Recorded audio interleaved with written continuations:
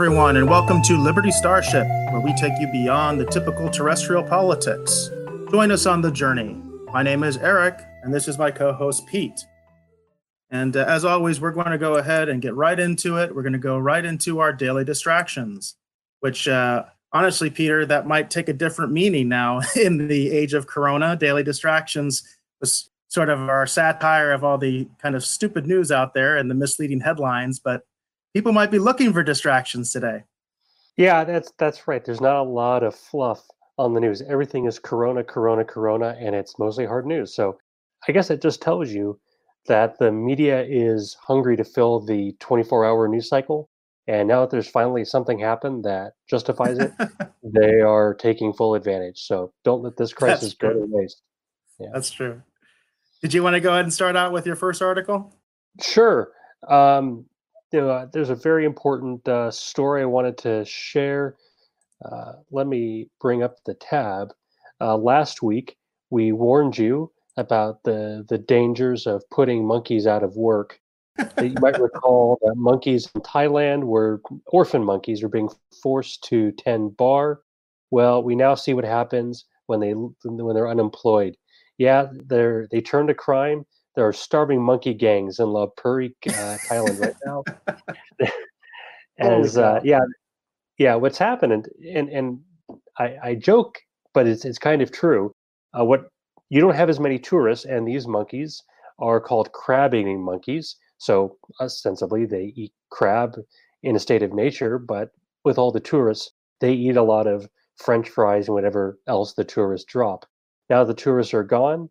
There's not as much food for the monkeys, and so they are fighting each other in the streets of Lopburi. Absolutely unbelievable.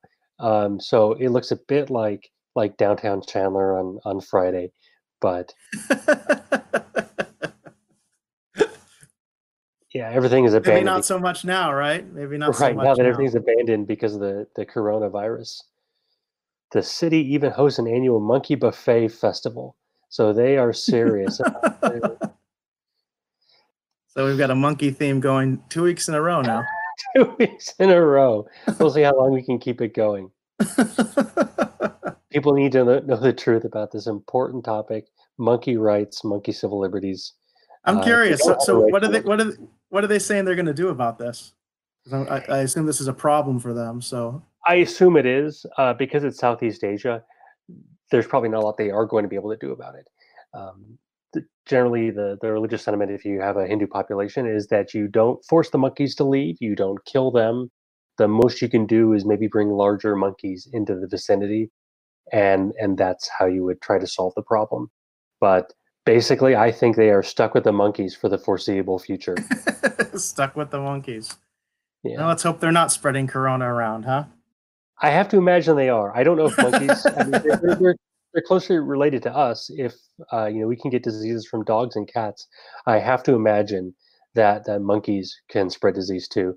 And I know they spread other diseases, so it could be a real problem for the city. Yeah. Well, that's just crazy. What was your daily distraction? All right, so I've got two this time. I'll start out with this one. Let me get the share screen going here. Again, like I said, everything's going to seem to be corona related, but it's still funny, and it's still somewhat of a distraction. So Emergen-C, which is a cold remedy, responds to boozy quarantini with vitamin C. Quote, "We do not recommend." This is a Fox News article. What is a quarantini? Well, we're going to get right to it. So I actually saw this when this was happening. This Marilyn Starkloff, who, by the way, I did click on her link when this happened. I saw this when she posted it, within minutes of her posting it. She's actually listed as a pediatric nurse, interestingly enough. But anyway, she said, "Time for a quarantini." And here you can see what a quarantini is. It is, I assume gin with the Emergen-C vitamin C supplement. Aviation American gin, it says. Yep, and mixed with Emergen-C, 1,000 milligram vitamin C. And I actually thought this was pretty clever, and it gave me a good chuckle. But apparently Emergen-C is not laughing. They don't like it. Says You on know? Twitter, a woman shared an image of her quarantine-inspired drink, mixing gin and emergency. Unfortunately, the makers of the powdered vitamin supplement don't think it's a good idea.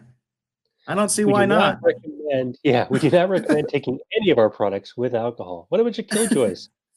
Exactly, exactly. I'm So allergic to gin, so I think it's a good idea. No quarantinis. no Maybe they can, quarantinis. yeah, maybe they can do sort of a quarantine old fashioned or something. Just add that to some I like scotch. that. That'd be Yeah, really tasty. quarantine old Yeah, fashioned. Doesn't have the yeah, same ring to it though as the quarantini. I think that was it actually rather doesn't. clever. Yeah. Well, anything in a martini glass is a martini now. So I suppose we can get creative. They said they added though, quote, if you're feeling fine and of legal drinking age, a little extra vitamin C consumption doesn't hurt. So they kind of tried to have it both ways. Yeah. So they definitely tried to have it both ways. I will say Yeah. this. I am going to be talking seriously about Corona in my segment later, but I will say this: vitamin C in general doesn't hurt you if you quote unquote take too much because it doesn't really build up on the body.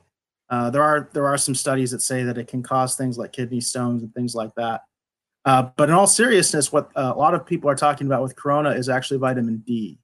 The vitamin D is helpful because vitamin D is helpful for respiratory infections. But vitamin D does build up in the body. So don't be going out there and chucking a bunch of vitamin D. Whereas vitamin C has very minimal cumulative effects on the body. Like I said, I guess there are some studies that say it causes kidney stones. But in Mhm. general, more vitamin C doesn't really hurt you. Vitamin D will. So you got to be careful with vitamin D. But vitamin D is actually something they're looking at as far as something that does have benefits. And it would have been nice if they put something like that in this article, but they Yeah, didn't. And that's why this is a daily distraction. I see. So vitamin D is the one you get from sunlight, right? Correct. So, Okay. and also, people, should be aware that lighter skinned people have an advantage because they actually produce vitamin D better than people with darker skin. In fact, I didn't there's know a that. theory. Yeah, there's a theory that is the reason that people that generally live up north have white skin. That it was an adaptation because they had less sunlight. They needed to produce vitamin D in better quantities and more efficiently. That's the adaptive change, Hmm. because the theory, of course, is that humanity started in Africa, so and migrated outward. So yeah, it's an interesting theory, and it makes a lot of sense actually when you think about it, because like I said, lighter skinned people do produce vitamin D better than darker skinned people. But again, as I mentioned, it would have been nice if they mentioned something like this in this article, because it would be a good education moment, if you will. And no such mention. They just kind of go with a little joke and all that, and you know, have their little tongue in cheek and back and forth with this little post that someone did. But quite frankly, I don't think that there's any harm in this. I'll say that. If you are a drinker, might as well throw some vitamin C into your drink. Does the alcohol in any way counteract the effects of the vitamin C? Well, they do say that alcohol impairs your immune system. In all Hmm. seriousness, that they do say that alcohol impairs your immune system. But a drink or two, I don't think is going to hurt you. I'm not a doctor. I don't claim to be. I don't even claim to play one on TV. But I do. I will say that everything I've heard has said that yes, consumption of alcohol can absolutely impair your immune system. But I don't think having a drink. And let's be honest, people are going to drink. So if you're Yeah. going to drink, why not put some vitamin C in it? So people are not going to stop drinking. In fact, some people are probably going to drink a little bit more than they normally do. Hmm. Oh, we do have a comment, and let's share it here. This is from Janet R. Hanelman. I'm sorry, Janet, if I butchered your last name. And this is from the Facebook. It says, just lighten up, folks. Unknot your knickers. Janet, I agree with you. I agree with you. Although I do think that they had some fun with it, with the Energy C company. They had some fun with it and mentioned, hey, yeah, having some vitamin C with your alcohol is not necessarily a bad thing. So, Are we ready to find out what happened with Joe Biden today? yeah, let's get into it. Let's get into it. So we have found the one person who watched the Biden Sanders debate, and that is this poor debate tape. The one person. Yeah. Biden had his best night to date. Nobody cared. There have been so many debates. They've been so long. It's too bad because probably this was, I bet it was a substantive debate compared to everything else that's come before it. The guy who wrote this article is Todd Graham. Apparently, he is a debate coach. I don't know that that matters so much, but according to him, I haven't seen it. You didn't see the debate. All we know is what we've read, and Joe Biden wants us to call out the army to build more hospital beds to respond to coronavirus. There we go. There we go. Yeah. Martial law, folks. Well, I don't know. But, don't we have the Corps of Engineers respond to natural disasters? There are worse ideas. If we're going to have the military doing something in a time of crisis, whether it's putting sandbags on a riverbank or, in this case, building hospital beds, we were talking off the air before the show about how Carl Icahn is shorting commercial real estate. I wonder if part of the solution, now that everybody's working from home, might be to put some of these beds into commercial buildings that are unoccupied. That's actually a great idea. I think that's a great idea. Yeah. I hope something like that happens because we only have about 45,000 beds. We need a lot more. We may need a lot more. We don't know yet. Well, one thing I thought about along those lines, and first of all, with the commercial thing, I live in the Phoenix metro area. Anybody who's familiar with this area knows that Mesa constitutes a lot of the east side of the city, and there's a defunct mall in Mesa called Fiesta Mall. That would be a perfect place when you talk about some place to just kind of put people or make a makeshift hospital because it's huge. It's a mall. And then along those lines, everybody has been talking about the lack of sports and there's no sporting anymore. Well, we can use those arenas for that purpose as well. That's another idea. Yeah, we might have to get creative here because I think the Fiesta Mall is a great example. Mesa, we have so many businesses that have just closed down. The buildings are doing nothing. We do have a shortage of housing. It's time for us to find new use for that real estate. But anyway, back to the debate. His response on Bernie Sanders, he gave him a D, he gave Bernie a B, said that Sanders had more questions than answers. As a socialist, I kind of think that's always the case. When do socialists really have any answers? They like to criticize capitalism. They say that they want to come to some solution, but it's always the same old when we're talking, the Bernie Sanders types. I had heard that Sanders was emphasizing the Medicare for all, that's his answer to Corona. Like he doesn't quite understand the capacity issue, and I think that's why he's getting some criticism. The capacity issue is pretty straightforward, and it has to do with just simple numbers. When you talk about the number of people infected and then the percentage of people that can get seriously ill, what we're really talking about is oxygen and ventilators. So it's a capacity issue. It's not really an access issue. That's not really what we're talking about right now. And that's not going to be the problem going forward. And I did hear that criticism that Bernie Sanders basically said, hey, if we had Medicare for all, this Corona thing would be fine. That's just paraphrasing. I didn't see the actual quote. I saw someone commenting about it. And it's like, well, that's not really what the problem is. The problem is not the access issue. The problem is capacity. I don't think a Medicare for all quote unquote solution is in fact a solution, because that's not necessarily going to increase capacity. In fact, I think it might lessen capacity, a situation Absolutely. like that. I think that we probably have more ventilators than a lot of the. Well, I know in terms of raw numbers, we have many more ventilators than most of these other countries, even Italy, even Western democracies. We have many more ventilators than they do. Now, percentage wise, I don't know if we're really up to par because our population is also much larger, but we do have more ventilators than, say, Italy. So I know that. But if you have Medicare, you cap spending just by necessity. They pick a number, and that's how much we're going to spend on healthcare this year. And after that, it's just a matter of triage and rationing. Yes, exactly. Exactly. No, that's absolutely true. Absolutely true.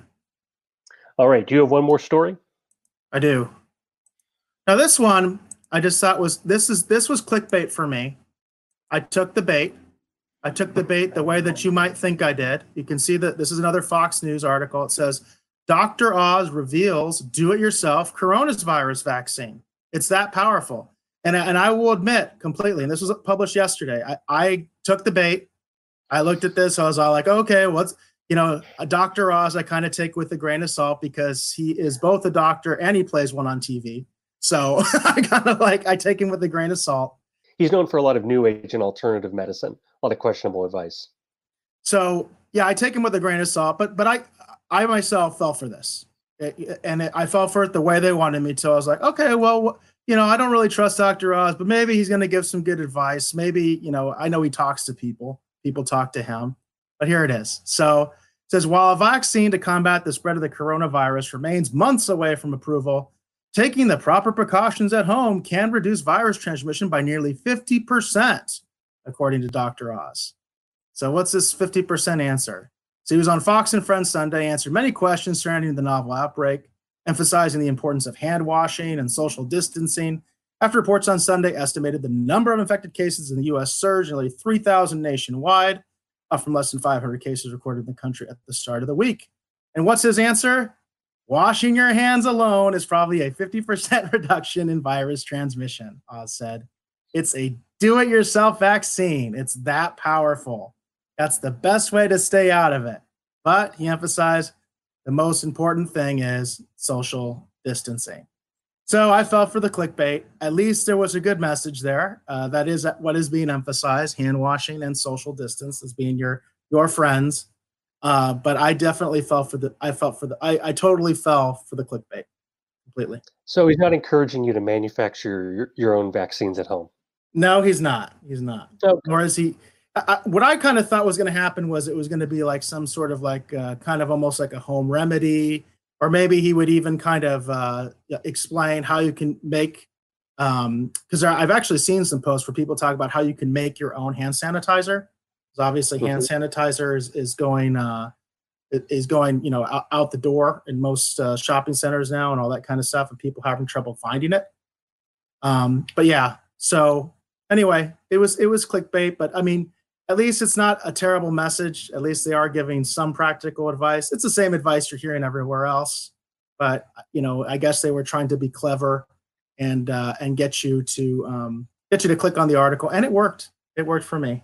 Hook, line, and sinker. Speaking of sanitizer hoarding, did you see those in Tennessee who bought 17,000 bottles of hand sanitizer in order to resell them on Amazon? I did see that, and that they got banned and they can't sell anything. Yeah. So they're thinking they might just go ahead and donate it. Yeah, they're donating it to a church. The state attorney general sent them a cease and desist order, so they're not allowed to gouge people for hand sanitizer, which I guess it's good that it's available, but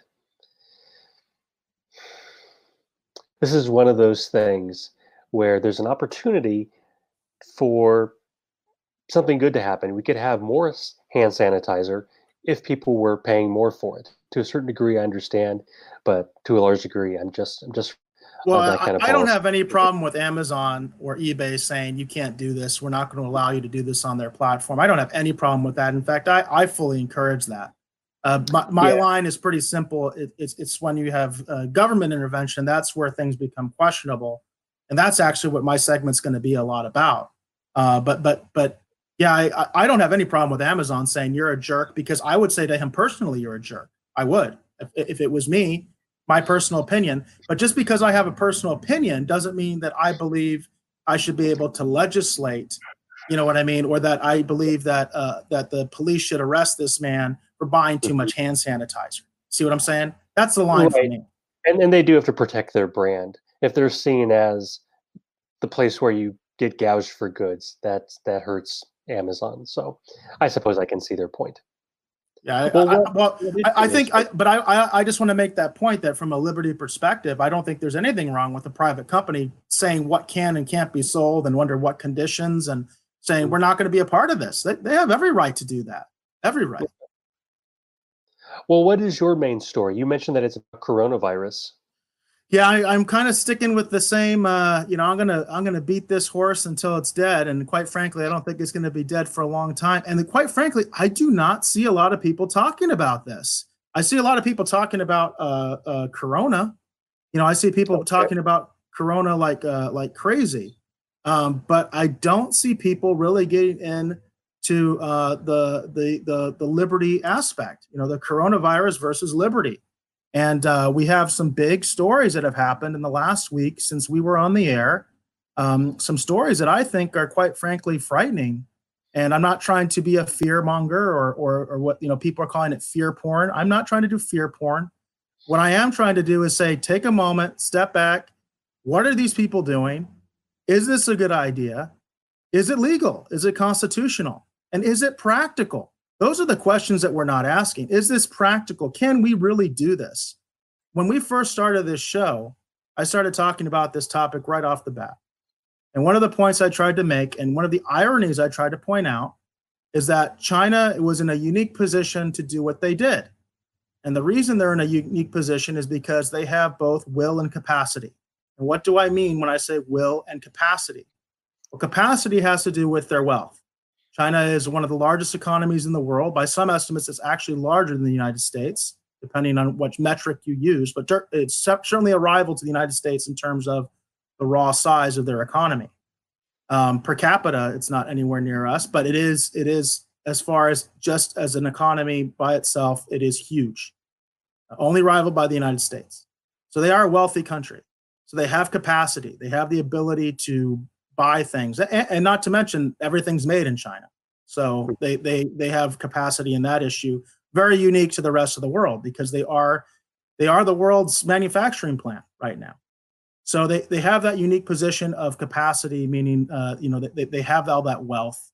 Now, Mhm. when I talk about will, and this is very important in the discussions of liberty and to be real and to be realistic, they are a communist country and they are a despotism. They are an oligarchy. Everybody doesn't get to join the Communist Party. It is an elite group of people. And Mhm. they are a despotic regime. There are not free elections in China.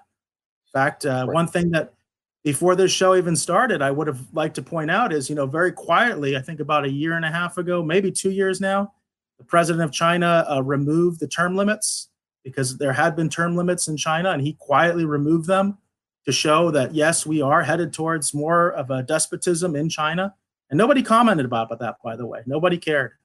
But because of that, the irony is that they are able to do things that no other nation, I think, on earth can do because they don't necessarily have both.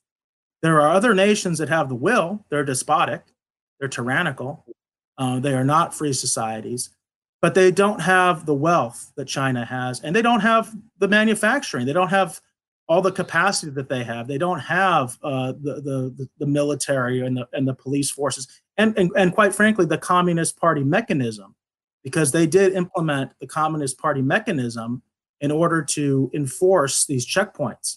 I talked about this before. Basically, what they were doing was the scenario was if you walk out of your apartment building, the local party boss was standing outside. He would check your temperature. You would have probably at least one checkpoint with the police, and then you'd have another checkpoint at the grocery store, and then you'd have to go through it all again. So you'd be checked 6 times. And if anywhere on that chain you tested, you were had a temperature, they grabbed you and they quarantined you. Nobody else could do that. Nobody else could do that. And there are definitely liberty implications there, and it kind of goes to who we are as a people, who we are as a nation, and all that kind of stuff. Do we really believe in freedom? We say live free or die. We say freedom isn't free. We use those platitudes all the time. Do we really believe them?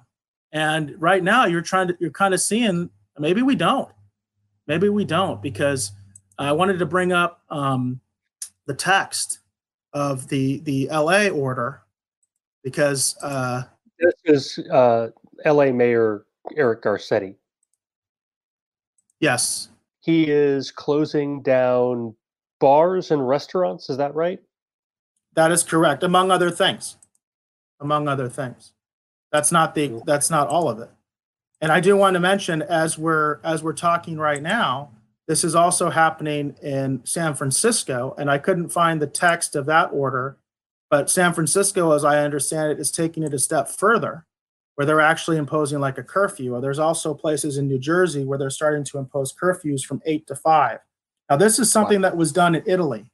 So I would advise people, go and get as much information on what's happening in Italy, because they are copying Italy. They're copying the Italian model because Italy is a quote unquote democracy. They're trying to see if what they're doing there can be done here. Now, the reason I bring up the city of Los Angeles, and the reason I wanted to bring up the actual text, is, first of all, it's everybody else is just going to tell you what he said instead of actually showing you what he said and show you what the quote unquote legal language is. Although my question is this legal? I think that's a valid question. Is this legal? Does this go beyond the authority that he has? But the point is, he's doing it regardless. So this is the city of Los Angeles. This is a public order under City of Los Angeles Emergency Authority. This was issued March 15th, 2020. Subject is new city measures to address COVID-19. Says on March 4th, 2020, I declared a local emergency in relation to the arrival of COVID-19 virus in our community. And on March 12, 2020, I ordered a number of measures to be taken across the city to protect members of the public and city workers from undue risk of contracting the COVID-19 virus. Our precautions over the past weeks and what we do over the next few days and weeks will determine how we will weather this emergency. They try to provide you with a little bit of context. They cite the Centers for Disease Control, which a lot of governors and mayors are doing that. I want to point out, I actually like what the Center for Disease Control is doing, because all they're doing is providing advice. They are not using the weight of law. And that to me is fine. And I don't have a problem with this, with the Centers for Disease Control recommending that you not have gatherings over 10 people and putting that information out there. What I have a problem with is who gets to decide that. And when governors and mayors decide they're going to give it the rule of law. So it says here in the city of Los Angeles, we must redouble our efforts to maintain hand hygiene, respiratory etiquette, and social distancing. It is absolutely critical that we as a city do everything we can to slow the pace of community spread and avoid unnecessary strain on our medical system. To aid in our efforts, under the emergency authorities vested in my office under the laws of the city of Los Angeles. That's interesting that he's using the laws of the city of Los Angeles, which are city ordinances. That's like the lowest level of law, basically. Today, I am ordering that a series of temporary restrictions be placed on certain establishments throughout our city in which large numbers of people tend to gather and remain in close proximity. By virtue of authority vested in me as mayor of the city of Los Angeles, pursuant to the provisions of the Los Angeles Administrative Code, Chapter 3, Section 8.29, to promulgate, issue, and enforce rules, regulation, orders, and directives, I hereby declare the following orders to be necessary for the protection of life and property, and hereby order, effective at 11:59 p.m. tonight until March 31st, 2020 at 12 p.m. that. Okay. Number one, all bars and nightclubs in the city of Los Angeles do not serve food shall be closed to the public. Number two, any bars or nightclubs in the city of Los Angeles that serve food may remain open only for the purposes of continuing to prepare and offer food to customers via delivery, service, or to be picked up. Dine-in food service is prohibited. Number three, all restaurants and retail food facilities in the city of Los Angeles shall be prohibited from serving food for consumption on premises. Restaurants and retail food facilities may continue to operate for purposes of preparing and offering food to customers via delivery service, to be picked up, or for drive-through. For those establishments offering food pickup options, proprietors are directed to establish social distancing practices for those patrons in the queue for pickup. The following are exempt: cafeterias, commissaries, and restaurants located within hospitals, nursing homes, and similar facilities, grocery stores, pharmacies, food banks, Los Angeles World Airport's concessionaries. That's interesting. So you can still go out to eat at the airport if you'd like. Trucks and other vehicles engaged in delivery.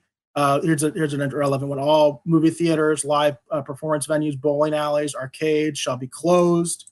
all gyms and fitness centers shall be closed. And then the punishment, any violation, is a misdemeanor with fines not to exceed 1,000. It does say each individual officer should use their discretion in enforcing this order and always keep the intent of the order in mind. Okay. So first of all, you mentioned that this is a city ordinance, that it's the lowest level of law, and that's partly true. But Arizona, like California, is a home rule state. We both have the Dillon rule, which means that cities have a lot of autonomy. They are able to operate, for the most part, free of state interference.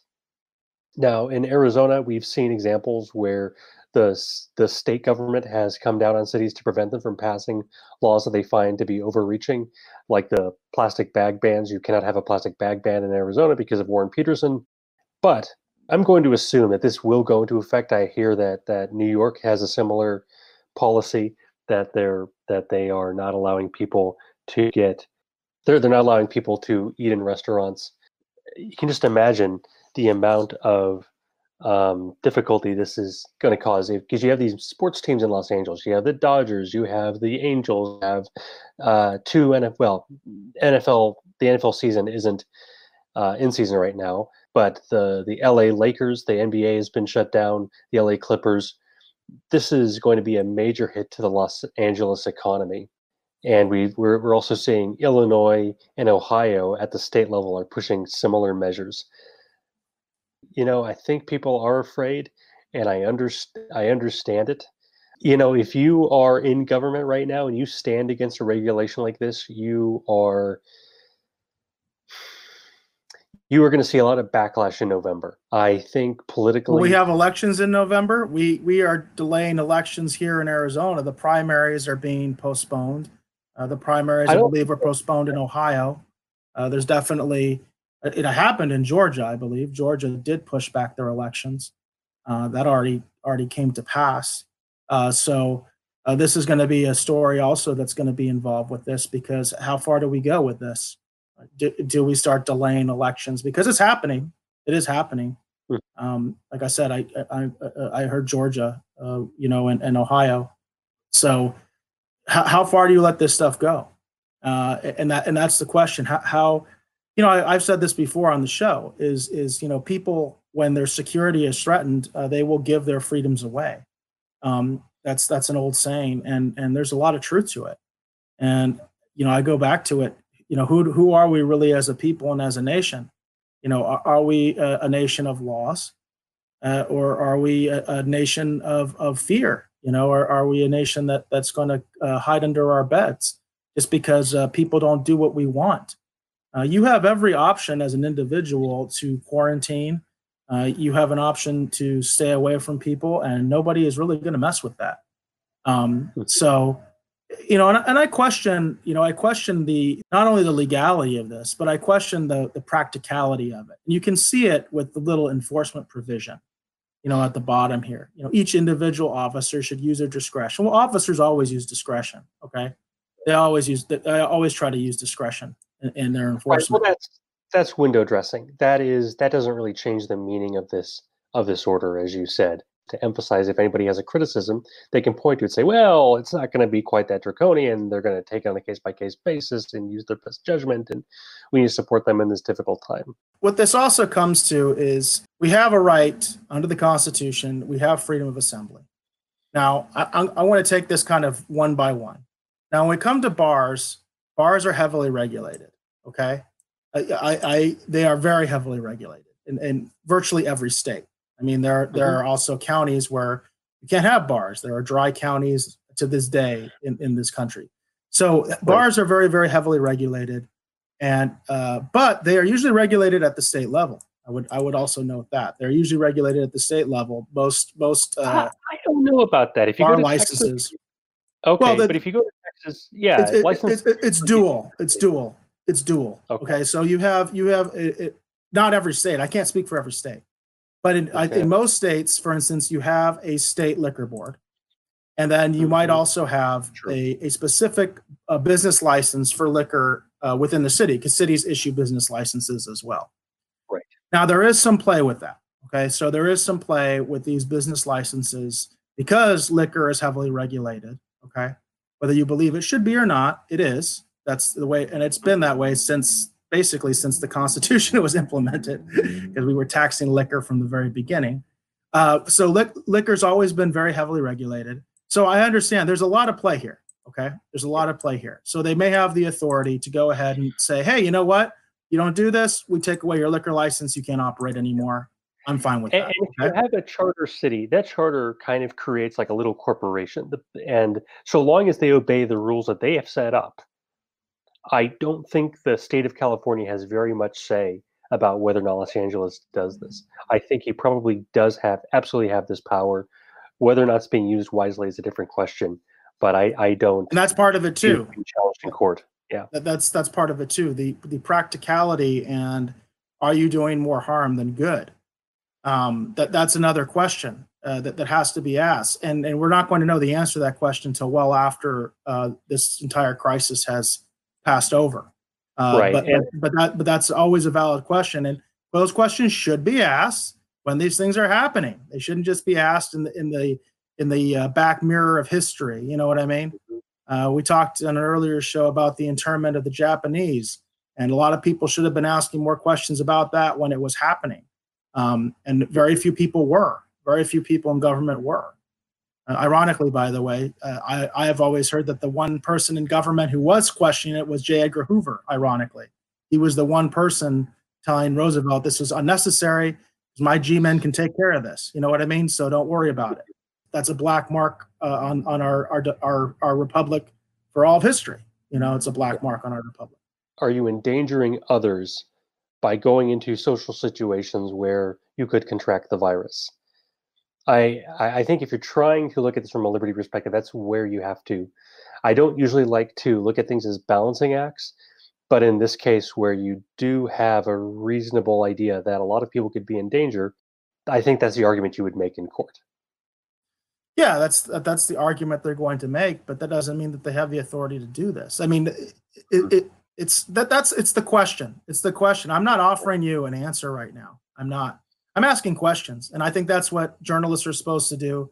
I think that's what responsible commentators do.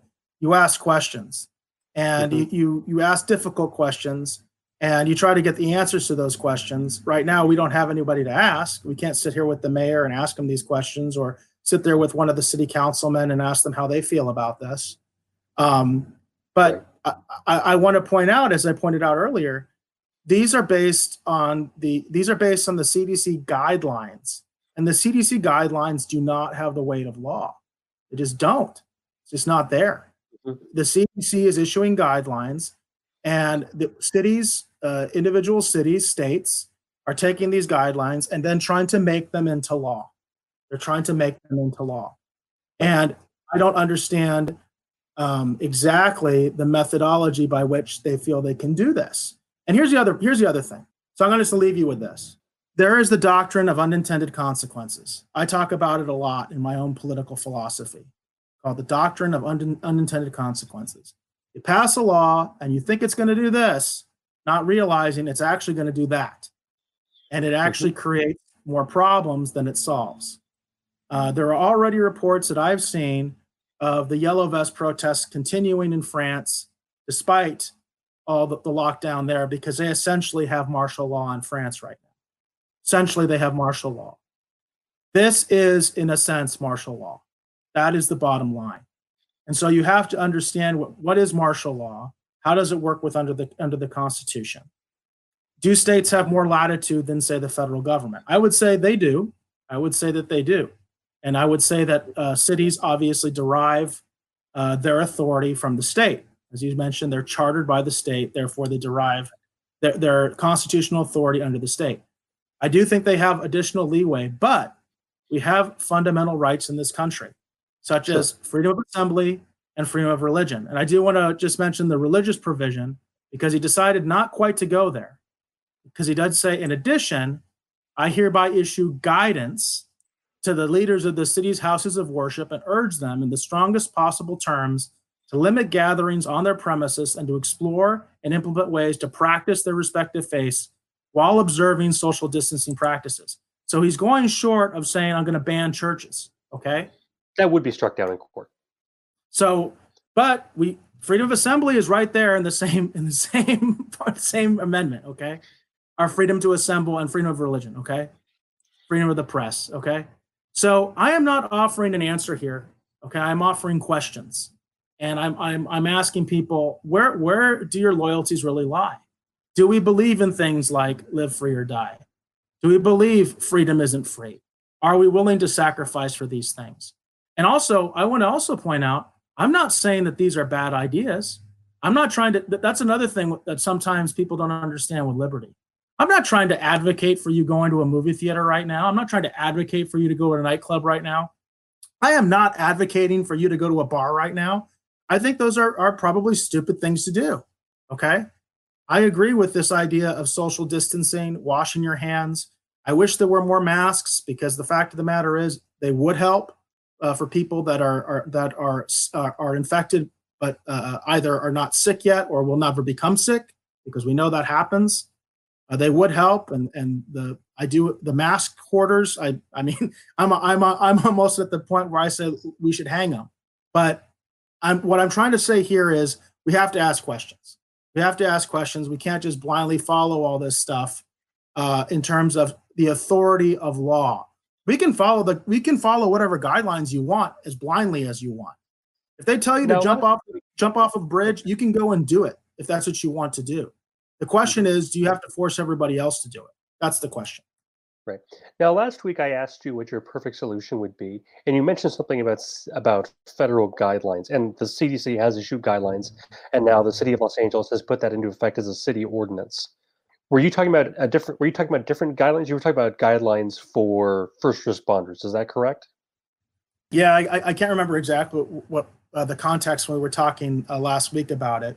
But yeah, I do. Actually, that was one of my concerns. It's still one of my concerns, is the guidelines for first responders and healthcare workers. And the funny thing is, we keep hearing healthcare workers, healthcare workers, healthcare workers. And it's like, well, that's public safety too. Okay, that's part of the mix here, especially when you're talking about enforcing quarantines and enforcing social distances. You need the police. Real quickly, I just wanted to, I want to get more into this, because I think it's important to share sources, because sometimes what happens is people will just kind of talk out their butt, and they don't actually tell you where they're getting some of their information. So I just wanted to share this real quick. Dr. John Campbell is I believe, a British nurse PhD. So he's a nurse teacher, and also, as I understand, a practicing nurse. And he was ahead of this issue from the beginning, where he was talking about this issue all the way back in January and trying to warn people. I guarantee you a lot of things I'm saying, Dr. John Campbell would not agree with. And I think that helps my credibility rather than hurts it, because there are things that he's advocating that are, in his words, draconian. But what's really good about Dr. Campbell is he provides a lot of statistics and kind of gives you a really good perspective of where we're at right now. And if you look at his past videos, you can see where we've been, how this progressed. And he's one of the few people that was talking about this issue all the way back in January. So I use him a lot when I'm trying to look at some of the patterns and how big is this threat, and what are the issues. One of the big issues, for instance, is testing. And quite frankly, we were behind the curve on testing. And right now, testing really isn't that relevant, because once you have community spread, testing is really not that relevant. Right now, what the CDC is telling you is, if you have a cough, you have a fever, and we're talking about a dry cough and a fever, stay home. Don't go to the hospital. Unless you have difficulty breathing, don't go to the hospital. You're just going to get everybody else infected. So we're past that point where testing would have been, widespread testing would have been more helpful, because now it's basically, we have community spread. We know we have community spread. So it's time to lock down. And again, I'm not trying to say don't do it.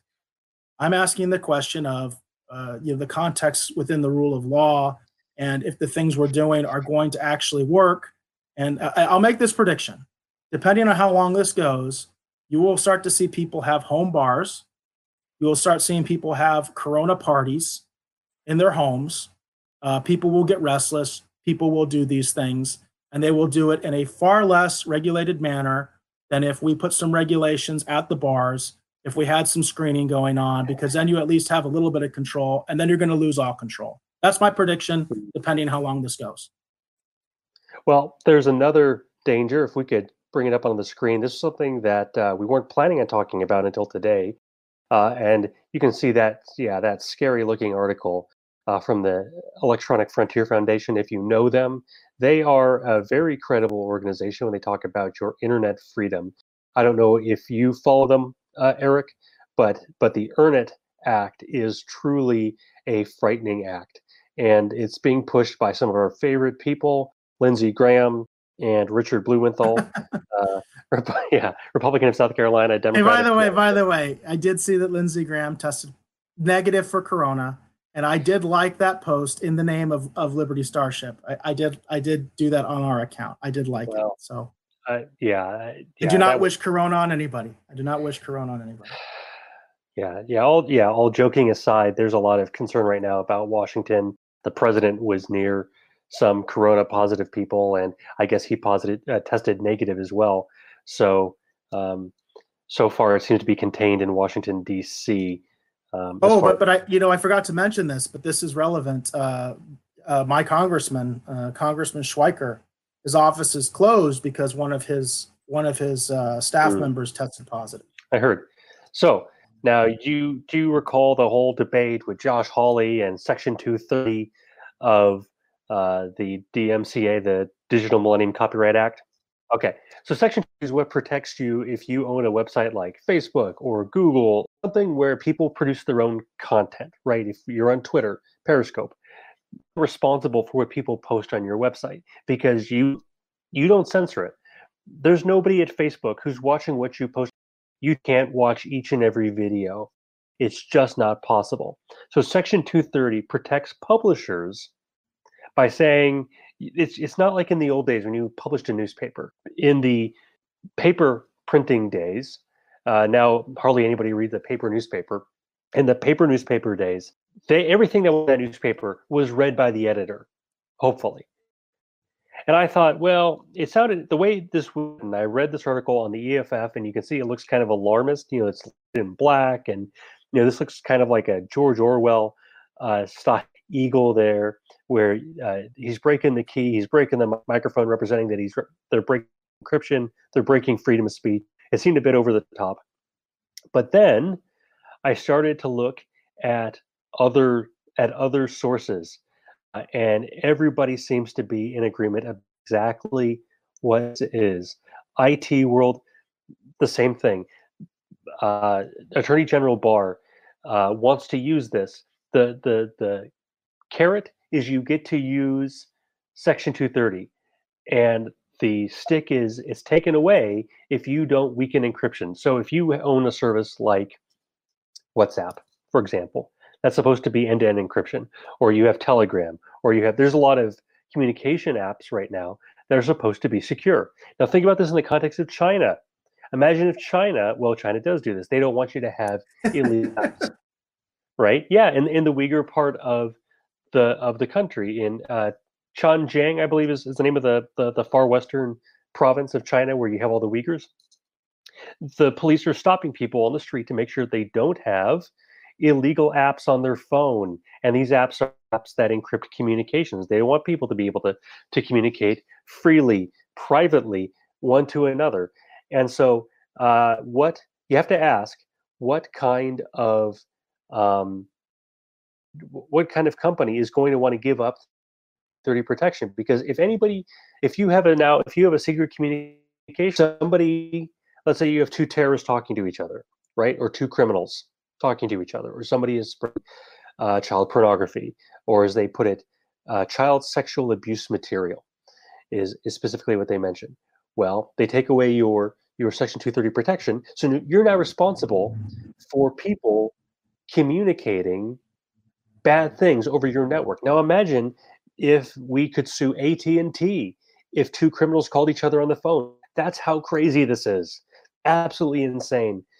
I assume this is being done under the guise of this. We need this to fight terrorism. Is that right. the angle that we're taking here?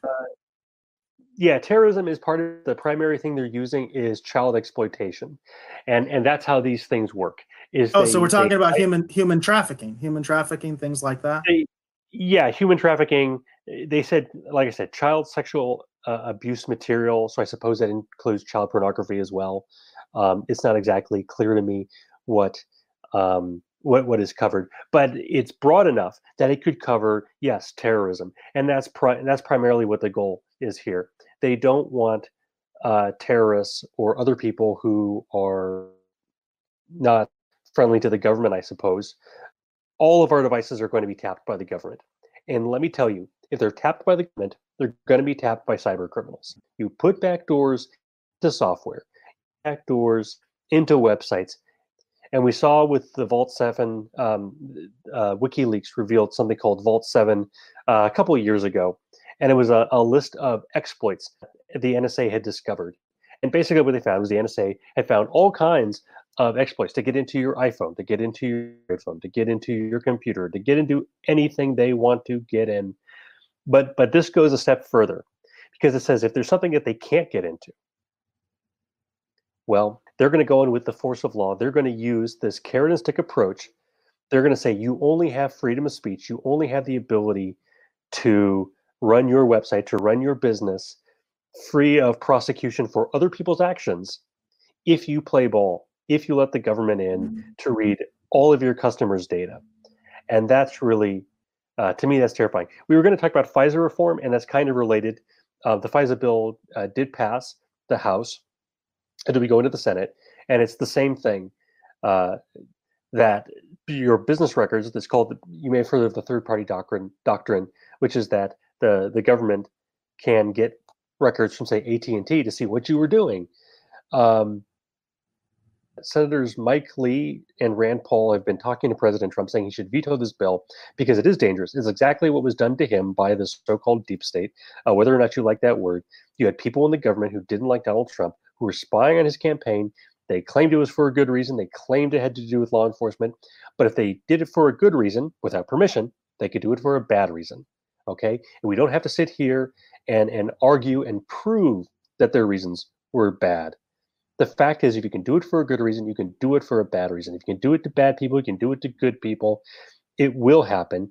They start with the bad people. They start going after the so-called child abusers, which this law claims to be against. Now, look, if there are people who are trafficking children, should your website cooperate with the government? Absolutely, absolutely. And generally speaking, people are happy to do so. Facebook isn't going to deny a federal subpoena. They're not going to just shove to the side. If the federal government asks for assistance to do for an investigation, they will get that assistance from Facebook. Okay, they will get it from Google. I think that's a really good point. The fact of the matter is, if you do have a warrant, these companies are going to have to comply, and if they don't, there will be consequences to their failure to comply.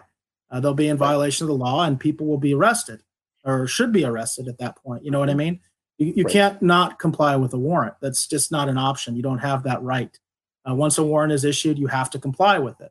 And if they're not going to comply, they're not going to give the information. Then, the remedy is already there. But I want to back up because Section 230 is something that's relevant for anybody, any content creator, anybody that's on YouTube, Twitter, Facebook, anything. But it's been a huge issue on YouTube. It's been a huge issue on YouTube. I do a pop culture show in addition to this show. And on my pop culture show, we've been talking about COPPA and Section 230 for quite a bit.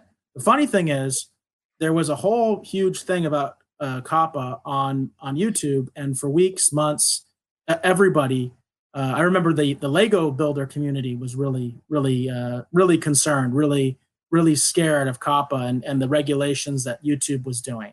As you may or may not be aware, you have to, when you do set up a YouTube now, you have to declare whether this is child content or not. And if you're child content, you have all sorts of restrictions. You lose your ability to have comments on your page. You can no longer do notifications for your page. You lose all sorts of all sorts of restrictions, and you lose the targeted ads, which is the heart of COPPA, is the targeted ads, and Google's violation of COPPA because they were targeting ads at people they knew were minors, they knew were under the age of 13. COPPA applies to people only under the age of 13. So I've talked extensively about this actually on my pop culture show. But the interesting thing is, I'm one of the few people that was talking about Section 230. And people don't talk about Section 230 all that much. And Section Right. 230 is very interesting, and very, very interesting. And Section 230, in my opinion, is being abused by many of the large big tech companies, including Google. I think what they did to content creators with making you decide whether your child content and putting it on you, and basically the FCC saying, "Hey, if you as a content creator violate the rules, we're going to fine you up to $40,000." And I think that was very heavy-handed, and I think it's wrong because the violation came from Google, not from content creators. You and me as a content creator, we have a YouTube channel. You and I cannot determine what kind of ads they put on our channel. We don't have that ability. We do not have that ability. We do not decide, unless you and I decide to have an in-show sponsor where we say, Liberty Starship is brought to you by blah, blah, blah. You know what I mean? Or we do some sort of product placement, or something like that. You and I do not control. But that's not a targeted ad either. That's a dumb ad. Right. That's not a targeted ad. If we do something like that, that's not a targeted ad. Only Google has the ability to target ads on their platform. So I have a lot of mixed emotions when it comes to Section 230, because I do feel the companies are abusing the intent of 230 and, in fact, actually curtailing free speech when Section 230 is actually supposed to help free speech. Because the distinction between being a publisher and a platform is very significant when it comes to, specifically when it comes to civil law and you being sued for content that you're putting out. So, for instance, I was talking to you about Dr. Campbell earlier. If Dr. Campbell gives some quote unquote bad medical advice, or medical advice that is beyond his level, because he's a nurse, he's not a doctor, he's not an MD.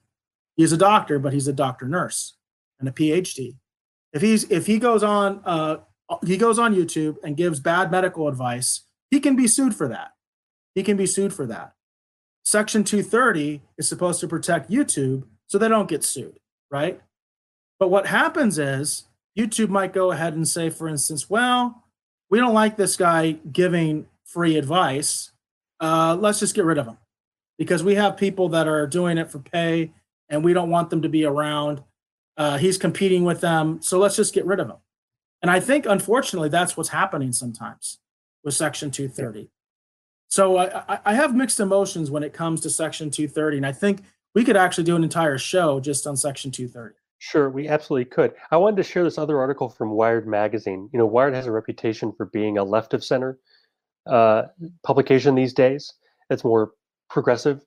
They pointed out that this is a bipartisan effort. Lindsey Graham and Blumenthal, they're going after encryption. And just like the FISA vote earlier today, when you had some Democrats, civil libertarians like Zoe Lofgren supporting real reform, you have both Democrats and Republicans supporting this terrible bill, and it is about encryption. Now let's talk about how encryption actually works. I think a lot of people don't really know how encryption works in the real world. For encryption to be effective, I have to have the key, right? If you want to send me something, you use my public key, you send it to me, so you encrypt it, and I decrypt it, but I'm the only person who can decrypt it. If there is anybody else who has the key to decrypt the content that you're sending to me, then my content is not secure. If anybody else has that key, if Facebook has that key, if Google has that key, then everybody, I just said it and my phone came to life. So they are listening to us, our devices. But if anybody else has that key, the government will have that key. Hackers will have that key. So if you are using an app like, say, WhatsApp, you're using Facebook said that they wanted to have a new end-to-end encrypted system. And there's a one new one called Telegram that's popular. Snapchat, I believe, is supposed to be encrypted end to end. The problem is, do you ever recall generating your own key for those apps? You didn't, right? So who has that key? Where is that key? Well, it's on your phone, presumably, or it could be on the server of Snapchat. Hopefully, it's on your phone. Um, but even so, if it's on your phone and it's accessible by the app, well, guess what? Snapchat has access to your private key. They can unencrypt anything they want to, which means that if the government really wants to get a warrant, they can come in, uh, they can decrypt these messages. Maybe they can't get messages that are already sent that have been encrypted and the key's been through. There are different ways to do that, right? To have security that can't be later decrypted. But for the most part, your devices are not secure. I think people need to realize that. The only way to get true security is, well, just get smarter about how encryption works. If you're going to send emails, use something like Pretty Good Privacy. But right now, most people they don't have the time, they don't have the technology. We are all so vulnerable, and this law makes us even more vulnerable. It's not necessary. It's absolutely ridiculous. I expect it will pass with bipartisan support. There's going to be some Democrats who oppose it, a lot of Democrats will oppose it, a lot of Republicans who will oppose it. But I think you're going to see more people in each party support this bill, and that's just really unfortunate. Yeah, it definitely is. I understand some of the intent, but I also think sometimes the stated intent is not necessarily what the real intent is. So I don't give them that. I don't give them that much credit, and I'll tell you why. When the Patriot Act was first signed into law, that those provisions had already been written. They had already been drafted years before. These were things that had been included in other bills at other times, and they weren't able to get them through because Congress said, no, this is wrong. We don't support this. And what happened when there was an emergency? They passed the bill anyway. They used it to pass a bunch of bad ideas into law. And so these are ideas that William Barr has already had cooking. He already wanted these things to happen. And so they have been thinking, how do we push this law for people's hot button issues? You can't use coronavirus. So, child exploitation, which is terrible. It is a terrible thing that we need to deal with as a society. But I gotta say, this is absolutely the wrong way to go about it. This is absolutely the wrong way. We have protections. We have the Fourth Amendment for a reason. It has served us well. There's no reason not to get a warrant. But